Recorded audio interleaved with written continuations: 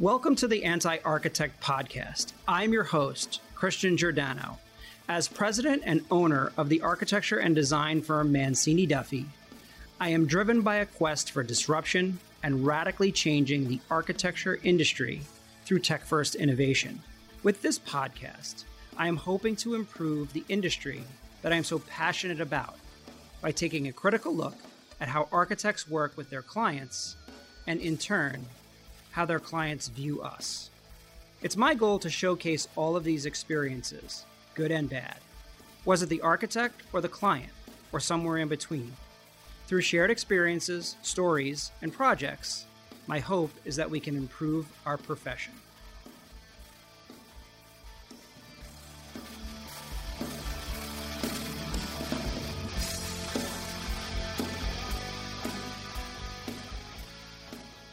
I'm excited to have Yann de Rochefort as my guest here on The Anti-Architect. Yann is a New York-based restaurateur, husband, father of two boys, author, and founder and CEO of Boqueria restaurants. Born and raised in France, Yann's long-standing connection to Spain and its cuisine stems from years spent living in Barcelona and exploring the local food markets. Yann later moved to New York City to work as a corporate marketing executive before ultimately deciding to quit his day job and pursue the opportunity to create something significant. He embraced his entrepreneurial spirit, love affair with Spain, and passion for design in 2006 when he opened Boqueria's flagship restaurant in New York City's Flatiron neighborhood. 12 years later, Boqueria has become an institution with 7 locations spread throughout Chicago, Washington, D.C., Manhattan, and soon to be Nashville. Yann is also a client and a friend.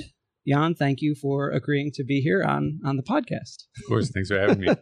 So our audience would love to get to know you better. Can you tell us a little bit about growing up in France? Sure. I grew up in Paris until I was 12. My parents worked together. They had an advertising agency. And we didn't decide. I wasn't deciding much in those days. They decided to move to the U.S. because they were working with the U.S. and Latin America and decided to open an office in Miami. So that was a pretty dramatic move. Went from living in Paris, which was all I'd ever known, to Key Biscayne in Miami. There were parts of it that were amazing because going from living in an apartment in Paris to having a pool outside of your bedroom door was pretty awesome. There was also a lot of culture shock, but overall it was a great experience. Wow, that's great. And that connection back to Spain, what ultimately, how does all of that kind of come together? Yeah, so my father lived in Spain before moving to Paris. Lived in Madrid. And they also had offices in Madrid and Barcelona. And my father was an avid sailor, and we would spend a month every summer. This is, back in the 70s when still in France, you took the entire month of August off. So they shut down. This is probably something that's hard for you to fathom as a business owner. That's for sure. They would shut down the agency for August because nothing was going on anyway. And we would fly down to Barcelona, stock up the boat, and sail for a month.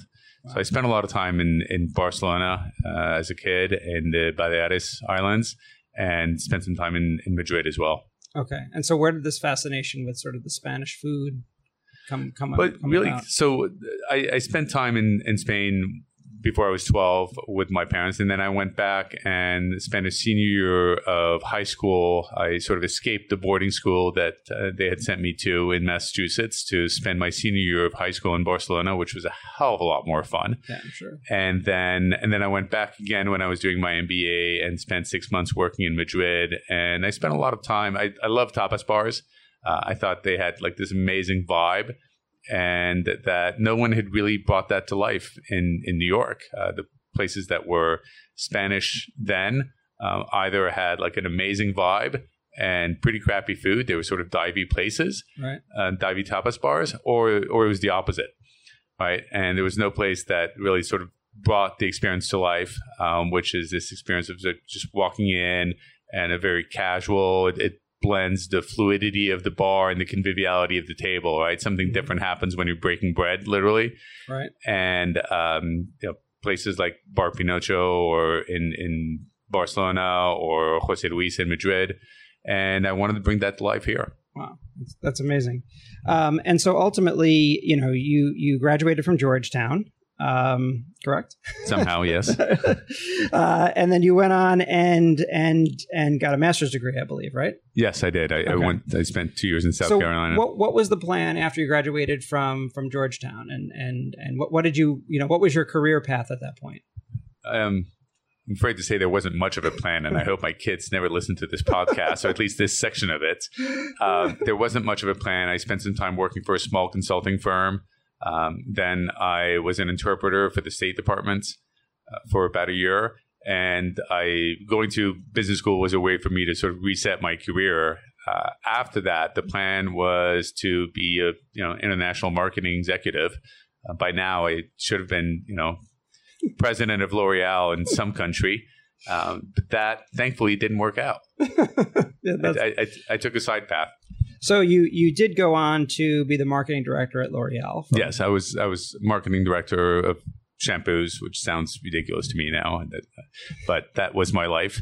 How long did you last there? I was there for I think about 3 years. Okay. Yeah. Okay. And then anywhere else after that, or I was at Allied Domecq as global marketing director of Sauza Tequila for a year and a half. Okay, that makes a little more sense. Yeah. Sounds like a lot more fun than it actually was. It was still sort of, peddling products as opposed to creating experiences, which I realized after a while was what I really wanted to do. Got it. Okay. And then so from there, you decide, okay, I have this idea for a restaurant. How does that come to be? What was the planning involved? Yeah, that's not actually how it happened. Oh, okay. Yeah, that would make it sound like there was much more of a thought out plan. What happened was that with the few friends, we wanted to open a bar.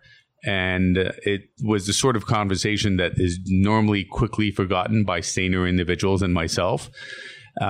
They forgot about it. I decided to keep going, and the bar project morphed into a restaurant project, and the side gig morphed into a full-time gig when I decided to quit my job because I was more interested in building my own business and creating experiences than I was in doing strategic planning for a consumer goods business. Yeah, understood. Did you ever want to be a chef along these lines? Nope. No? So nope. No desire from any of that? No. Okay. Well, no desire because no capacity, really. As anybody who's been to my house for dinner will tell you, and as my wife will tell you whenever she has the misfortune of having to eat my cooking. Wow. Okay. I love it. So prior to Boqueria, you owned Saba restaurant. Is that correct? Suba? Okay. Yes. Okay. On the Lower East Side. So was that the first restaurant bar? That was the first restaurant. Okay. And so how did that go and in general? So it was around for a long time. It was around for a while. Okay. How did it go? It was painful initially. It was my first foray into the restaurant business, and I didn't really know what I was doing. I had a business partner at the time who was a former bar operator, and we opened with I don't know if you ever went to Suba, but it was this sort of incredible vision that was actually the genesis of the project was an architect, oddly enough. Okay. Andrei Kokoski. Okay. And he had this vision of creating a floating island dining room in the basement of a tenement building in Lower East Side that was inspired by the Roman cisterns in Istanbul. Wow. We found it completely serendipitously through the owner of the bar next door, and decided to pick up the project where the former owners had left off. Okay. Built it, opened it. We were under construction when 9/11 hit. I was on my way into the office because I was still working for Allied Domecq while trying to get this business off the ground. I was driving into the office, and my biggest problem was, how can I call more investors to get money to finish the project. Okay. And then, the world changed. But we eventually got it open. Okay. And did you have a say in the design as it was going? yes. Okay. Ish. So did that architect have, you said it was his original vision? It was his original vision. For the actual restaurant? For the space, not the food concept. Okay, got it. Okay. He was agnostic about the food. Got it. Okay. And so when you say you had a say-ish, what does that mean? He had very strong opinions. Okay. About it because it was his baby originally. He ended up working with us for a very low fee. And so he felt that part of his compensation was actually to have a very strong say in the his design vision of the could restaurant. be seen along the way. Absolutely. Okay. What ultimately did you learn from that experience at Suba?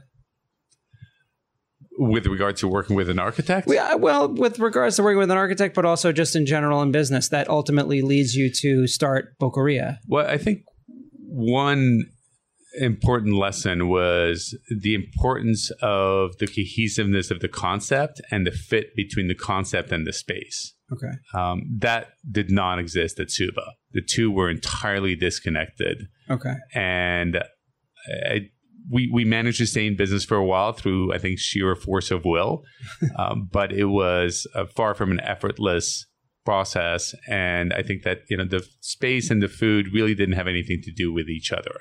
Okay. And I think that, to me, one of the key lessons is there has to be a very tight integration between every element of the restaurant, including, obviously, the space, the design, the seating, the layout, every single aspect, and the concept. For it to click and to make sense intuitively, nothing should be out of place. And when you have elements that don't sync up with the concept, they feel out of place. Yeah. Do you think that your average diner understands that? I don't think they understand that consciously, but I think they feel it. They feel it. Sure. I would totally agree. So how does the opening of the first Boqueria go down? How does that ultimately happen? So drawing lessons from Suba, I realized that we needed something that was a much stronger concept than Suba was. As I said, spent a lot of time in Spain, loved tapas bars, and wanted to bring that to life. And I think that part of the success of Boqueria is the amount of passion and work that went into sort of breaking down the different elements of a tapas bar and thinking about how to recreate the vibe and the quality of the experience in a way that works in New York City. So the architects of the first Boqueria, Meyer Davis and I, Will Meyer and Gray Davis, went to Barcelona and spent 3 days walking around Barcelona, looking at a bunch of tapas bars and breaking down the different elements so that we could identify what we wanted to sort of put back together, what could work in New York, what would not work in New York, and how to compensate for that. Wow. I didn't know you worked with Meyer Davis. That's great. Yeah. So we do some work with them as well. So. Oh, really? Okay. Yeah, some of the hospitality. I actually ran into Will completely by chance about 4 months ago. I was sitting in the diner that's next to the Soho Grand, and there was probably 2 tables, myself and another couple, and Will walks in. They do beautiful work. They do. So you're Very touring talented. with them, and how, so a little bit off on a tangent for me on this. So because ultimately I want to, I'm interested in how you work with architects and how you work with designers. So you're touring through Spain and you're looking at different tapas bars. What's their process in terms of, breaking down those spaces, and then how do they present the ideas to you ultimately to translate into that original Boqueria restaurant? I think that was a very collaborative process, and it's kind of interesting looking back that they chose to spend that much time. I don't think that I've had that much of a principal's time and ear since it was God, what was it, 20 years ago? Yeah. God, yeah, no, 15 years ago. And really, they were starting out. They didn't have that much work that had been published then. Okay. And so they were willing to invest the time to make this a really successful project. So the 3 of us traveled to Barcelona and spent 3 days there. And what we did is we just broke down every element. The menus. How is the menu presented? What's the experience walking in? The food on the bar when you walk in. The fact that people are standing. The types of materials, the quantity and quality of interaction between servers, bartenders, and guests. So broke down all of that, and then said, okay, what are the sine qua non identifiers of a tapas bar, and how do we recreate those in New York? So that was a very collaborative process. That's wonderful. Collaborative doesn't mean smooth, by the way. I don't want to disabuse anybody of that notion. So you always speak very eloquently about design. Where does this passion for design and architecture come from? Is there a education along the way, or is it just observational? How did you get to be this intuitive about how design works? There was definitely no education. I think I grew up, my father really liked design, and I grew up in an environment that was aesthetically interesting, with the type of furniture that we had, the apartments that we lived in, it matters to me. I care about it. The way things look matters to me on an almost OCD level. Yeah. And so it's hard not to invest time and energy in making decisions about something that matters to you. Right. I agree. But you do, and just in knowing and working with you, you do have a very keen sense of design. And I think what separates you from a lot of our clients is you talk a lot about the feeling, the experience of it, rather than just the materiality or the layout or anything like that. It really talks to you. You talk about that feel, and what is someone going to feel? What are their emotions going to be?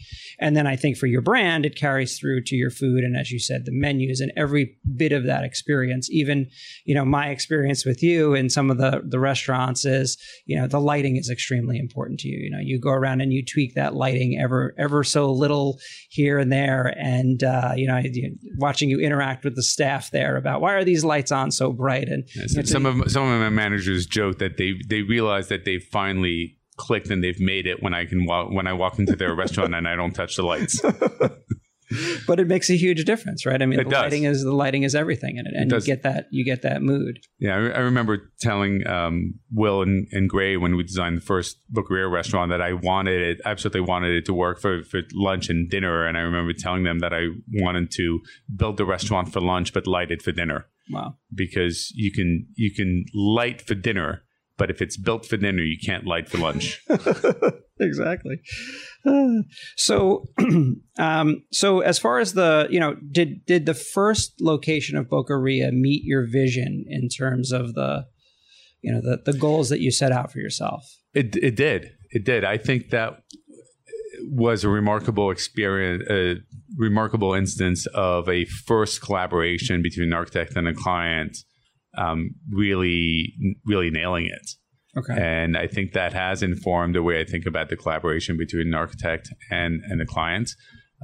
It was a tough process, but what it produced was a great result. And I saw instantly, everything clicked and made sense. It did deliver the impact, the feeling that I wanted it to. Yeah, absolutely. I totally agree, having been there a bunch. How did you end up choosing Meyer Davis? I mean, what was that original process like? So I can't remember exactly why I chose them, but I talked to a number of architects, looked at their work, and I think that there was a minimum threshold of my liking their work, but then that was the price of entry, if you will. Mm-hmm. But then what won the order was the extent to which they were willing to commit themselves to getting it right, and how much they bought into the process, and to the concept and the project, and they delivered on that. Yeah, for sure. Wow. So at this point, you have a proven concept. You have a real brand now, and you're thinking about expanding, right? As the restaurants have gotten larger, How do you feel about that process, and how have you gone about choosing, the next round of architects to ultimately work with as you've expanded? I think that the two principles I mentioned earlier are still true. Right? I think that, and part of the reason for that is, in my mind, I care very much about design. I care about it because I think that it makes a difference in the success of the business. Mm-hmm. But I have to admit that I care about it more than just because it makes a difference in the success of the business. There are other aspects of the business that also make a difference that I don't spend as much time on, right, because they don't resonate with me the same way. So I think that the collaboration with the architect is really critical. I come to an architect with a concept and a vision that they don't have, but I need them to bring a level of skill and talent and experience that I don't have. And so it's sort of like two gears meshing together, if you will, to function properly. We need to get to the point where I trust that they understand my vision. And in turn, I need to trust that they can take care of the details and really bring it together. And I'm willing to go along with things that even sometimes when I don't see them. Right. Exactly. So as what was the next, group of restaurants after Flatiron? Where did you? So there were two other restaurants that I did with Meyer Davis, or people who'd worked with Meyer Davis previously, and then the next architect I worked with was Alireza Razavi, who designed a restaurant at 40th Street and the Chicago restaurant. Right. I had known Alireza for 20 years. Alireza is a very talented and also a very cerebral architect. Mm-hmm. Everything has to have a conceptual reason. Reminds me of that joke from Ronald Reagan, right, about economists. It's like the only people who will say it works in practice, but how does it work in theory? Right. Alireza needs things to work in theory. But because of that relationship, I knew that he would invest the time necessary and to get a great result. I took a chance because he had never designed a restaurant. Wow. And I entrusted him with a 5,400 square foot restaurant, which at the time was our biggest restaurant, just steps off of Times Square.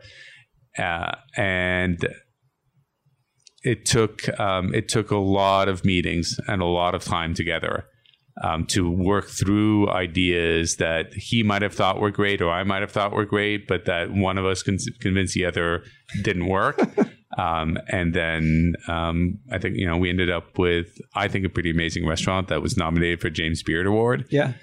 And then went on to do our second collaboration in Chicago. In Chicago, okay. And then who ultimately worked on the DC restaurant? That was Meyer Davis as well. Oh, that was? Yeah. Okay, got it. Okay. Yeah. I love the architecture profession. There are so many wonderful people, so many interesting, innovative, and smart folks. And we get access to people that most never even have an opportunity to meet in person. I have worked with Bob Iger, CEO of Disney, Jamie Dimon, CEO of JP Morgan Chase, John Foley, founder of Peloton, and many more legends. There is another aspect of architects that fascinates me. How do clients view us? How do they work with us? Those that work with architects either have a wonderful experience or a pretty bad one. Let's continue to listen to the lessons they've learned. And now back to the episode. So then, I love asking kind of these kind of questions where we take a little bit more of a critical look at kind of working with the architect. Sure. So, in the end, if you look at sort of all of the architects that you've worked with thus far, do you think they've been good listeners? Did you and the architect talk about budget? And, how did that process go? Yeah, the good listener question is a really good one. I think that all jokes aside, I think that listening and the dialogue is probably the most critical part of the process, and I think that they have been good listeners. It takes, I think, one of the biggest hurdles to successful collaboration is the amount of time that it takes to get to know each other. Yeah, and it can't be just a few meetings. I think both parties have to be willing to invest, dinners out and tours of markets and tours of different restaurants to understand what resonates with the client, to be able to create in something that matches the vision. Yeah, and I would agree. I think in our working relationship, we've spent time together now, and we've gone to, various restaurants of yours in Chicago and obviously in New York City. And even for someone like me and the people here that work on your projects, knowing, what are the issues that you really gravitate towards, like the lighting, right? How important that is, or how, you want a certain thing to light up, but you don't want to be able to see the source of light. And how do you actually power that? And how do we keep that on budget? Those, I agree, are things that you have to get to know you. Mm-hmm. And I wish that we had that time with a lot of our clients. A lot of times we're just thrown into, one or two meetings and go. Now you've got to design all of this space for them, and you never really understand what their sensibilities are. So it's been great, getting to know you during that process. So as far as budgets go and schedules go, are the people that you've worked with, have they been able to kind of stick to that, or has it gone haywire, and ourselves included? Yeah, I think that the budget is an interesting question. In my experience, architects don't sufficiently engage with budget questions until we get the first round of bids from the GC. And one of the things that I think would make architectural firms stronger, the ones that I've worked with, would be to have somebody with GC experience in-house. Yeah. So we can have a GC do pre-construction services, but there's still an external member of the team. They're hoping to get the bid. There's a different dynamic at play. And I think that engaging with decisions that have budgetary implications earlier on and having some idea of a working budget would make it stronger. Generally, it doesn't come in until the bids are too high and we need to value engineer it. And maybe that approach is defensible, but I think it would be stronger for that to happen earlier. In terms of the schedule, that rarely comes into play because the architects, in my experience, haven't managed a schedule for us. Okay. Got it. Yeah, a lot of times I feel like the architect will, and I agree on the budget side. I think if that was one thing that we would have here, is to have someone that could really speak to what true costs are, and then ultimately labor costs included, right? We lean on contractors, we lean on project management firms, but it's very difficult to ultimately, keep that consistent or correct ultimately in the end. And then, as far as schedule goes, I feel like a lot of times we overpromise on a schedule. We have sort of this idealistic view of the schedule. But there are so many factors that ultimately play into it that, and especially these days with COVID. So, you and I met through a mutual business connection, and we've gotten to know each other. And before we started designing with you, it was really the technology that brought us together. So when you and I had met, we had a few lunches, and I was telling you about the virtual reality that we do and sort of the process that we have. And it's to your credit that you're the one that said, "Hey, Christian, we would love to, I think we could use your software and experience our kitchen before it's even built." And that frankly set us down on a path to where we are now. That was many years ago at this point. And we've essentially built technology around, your suggestion initially in the beginning. And so obviously I want to thank you for that. You're welcome. But I hope it works. Now I feel a sense of responsibility. It definitely works. So I guess from your perspective, how has that helped, in even the initial versions when we had the chef in to kind of work the line, and then down the line as we've worked through several projects together? I think it's helped in ways that I hadn't expected, and the ways that I'd hoped for, I don't think we've yet seen the full benefit. So where it's helped is in making design decisions in real time and in enhancing the collaboration. I remember working on like an outdoor space with Michael, and the ability to, it wasn't so much, I'd hoped that the VR aspect would be significant, and I think it still could be. I don't think we've seen it play out completely yet. But what I have seen is the ability to create three-dimensional renderings in real time and change them and play with them. We spent an hour, and that was probably one of the best hours I spent with an architect, because we were able to not just play with ideas, but really get a sense of how they would be realized. Yeah. And that I had not experienced yet, because it's very hard as a non-architect to visualize things when you're just drawing them in 2 dimensions. Sure. Right. And all of a sudden here, I was able to visualize them and provide feedback, and we were able to play with different ideas and iterate much, much faster. Right. And so do you think when we, take the renderings to the next level and you've got, you're able to do a walkthrough, do you think that's of value to you? I think there's huge value. I won't know how much value there is until we've gone through a full cycle of designing this way, building the restaurant, and then walking through the built restaurants and seeing to what extent we captured it or not. Right. So it's... Well, that'll be perfect to have you back when we're done with that restaurant. And can't wait on all counts. And we can go through it. That's amazing. So what other opportunities do you see for architects and technology from your perspective as the end user, as the CEO, the person who ultimately, has to finance and build these spaces? What do you see technology and the need for it to improve in the way we work? That one I need time to think about. no problem. That one I wasn't ready for. Not sure. Okay. I'm not sure. I think that digging into that sort of like collaboration aspect of playing with a space and being able to change things quickly in a way that the client can visualize. Mm-hmm. Has a lot of benefits that we haven't fully seen yet. Yeah, I mean, for me, I would love to see what we do in the visualization side also connected to that budget that we talked about, right? So that when you move something, when we rearrange tables or we move banquettes, right, there's an association with cost to that.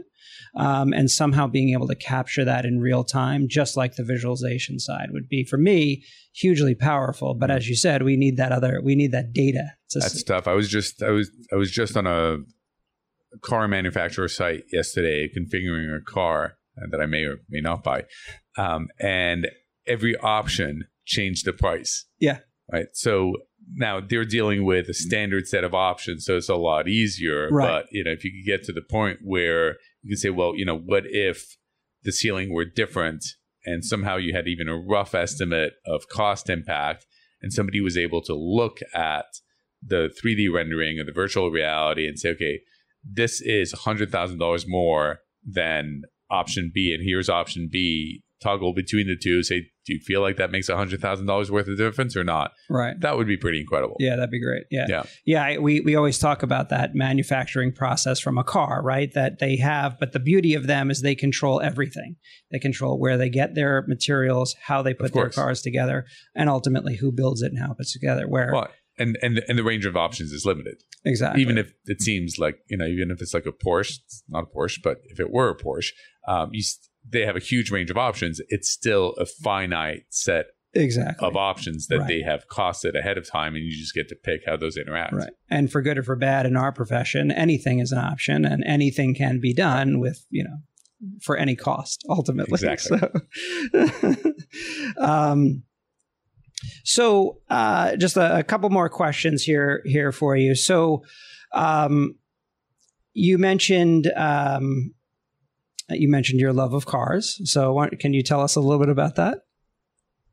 Sure. I think I also have my father to blame for that. Okay. And something I've been able to indulge in the past few years. I have a few classic cars, and that's probably my favorite thing to do on weekends is just go on a quick drive to nowhere around the roads of the Hudson Valley. That's great. Yeah. And then kind of circling all back around, just back to the architecture side. So, what places or buildings in the world do you find compelling? So I was thinking about this earlier. There are a number of places that stand out in my mind, and they're very, very different. So the first one that came to mind was the Pantheon in Rome. And I think that what is incredible about that building is the fact that it's still standing, right? But just the perfection of the proportions of that building to create a space that is that big and yet feels intimate is absolutely astounding. And there was clearly, there was technology, but not technology the way we understand it then. At another end of the range, a building that or spaces where the proportions of the room aren't particularly distinctive, but the interior design is absolutely spectacular and is thought through down to every little detail, is the Coste Hotel in Paris by Jacques Garcia. Yeah. Jacques Garcia's work can range from sublime to perhaps indifference, where the same elements are assembled in a way that doesn't have the same integrity. The Coste, I think, it reaches its maximum expression of integrity, where every single thing works together. I think it's a fantastic space. A few others are I'm a big fan, as you know, big fan of mid-century architecture, and two buildings that stand out to mind that I was able to see by going down to Miami during Art Basel were the Maison Démontable by Jean Prouvé and the Maison Bordelot by Charlotte Perriand. And there, what I find remarkable is how such few elements perfectly combined in terms of proportions can create a very harmonious building, when the intent was actually to create something that was cheap and easy to put together. Right. Aesthetic was not the primary driver of their design. The form, the function was the primary driver of the design. Right. And yet when you walk into to either one of those buildings, everything is in the right place. Yep. Agreed. Well, I think that's the perfect way to end it. I can't thank you enough for your time. Thank you. Thanks for having me. Yeah, this was fun. It's been a pleasure. Awesome. Thank you. You're welcome.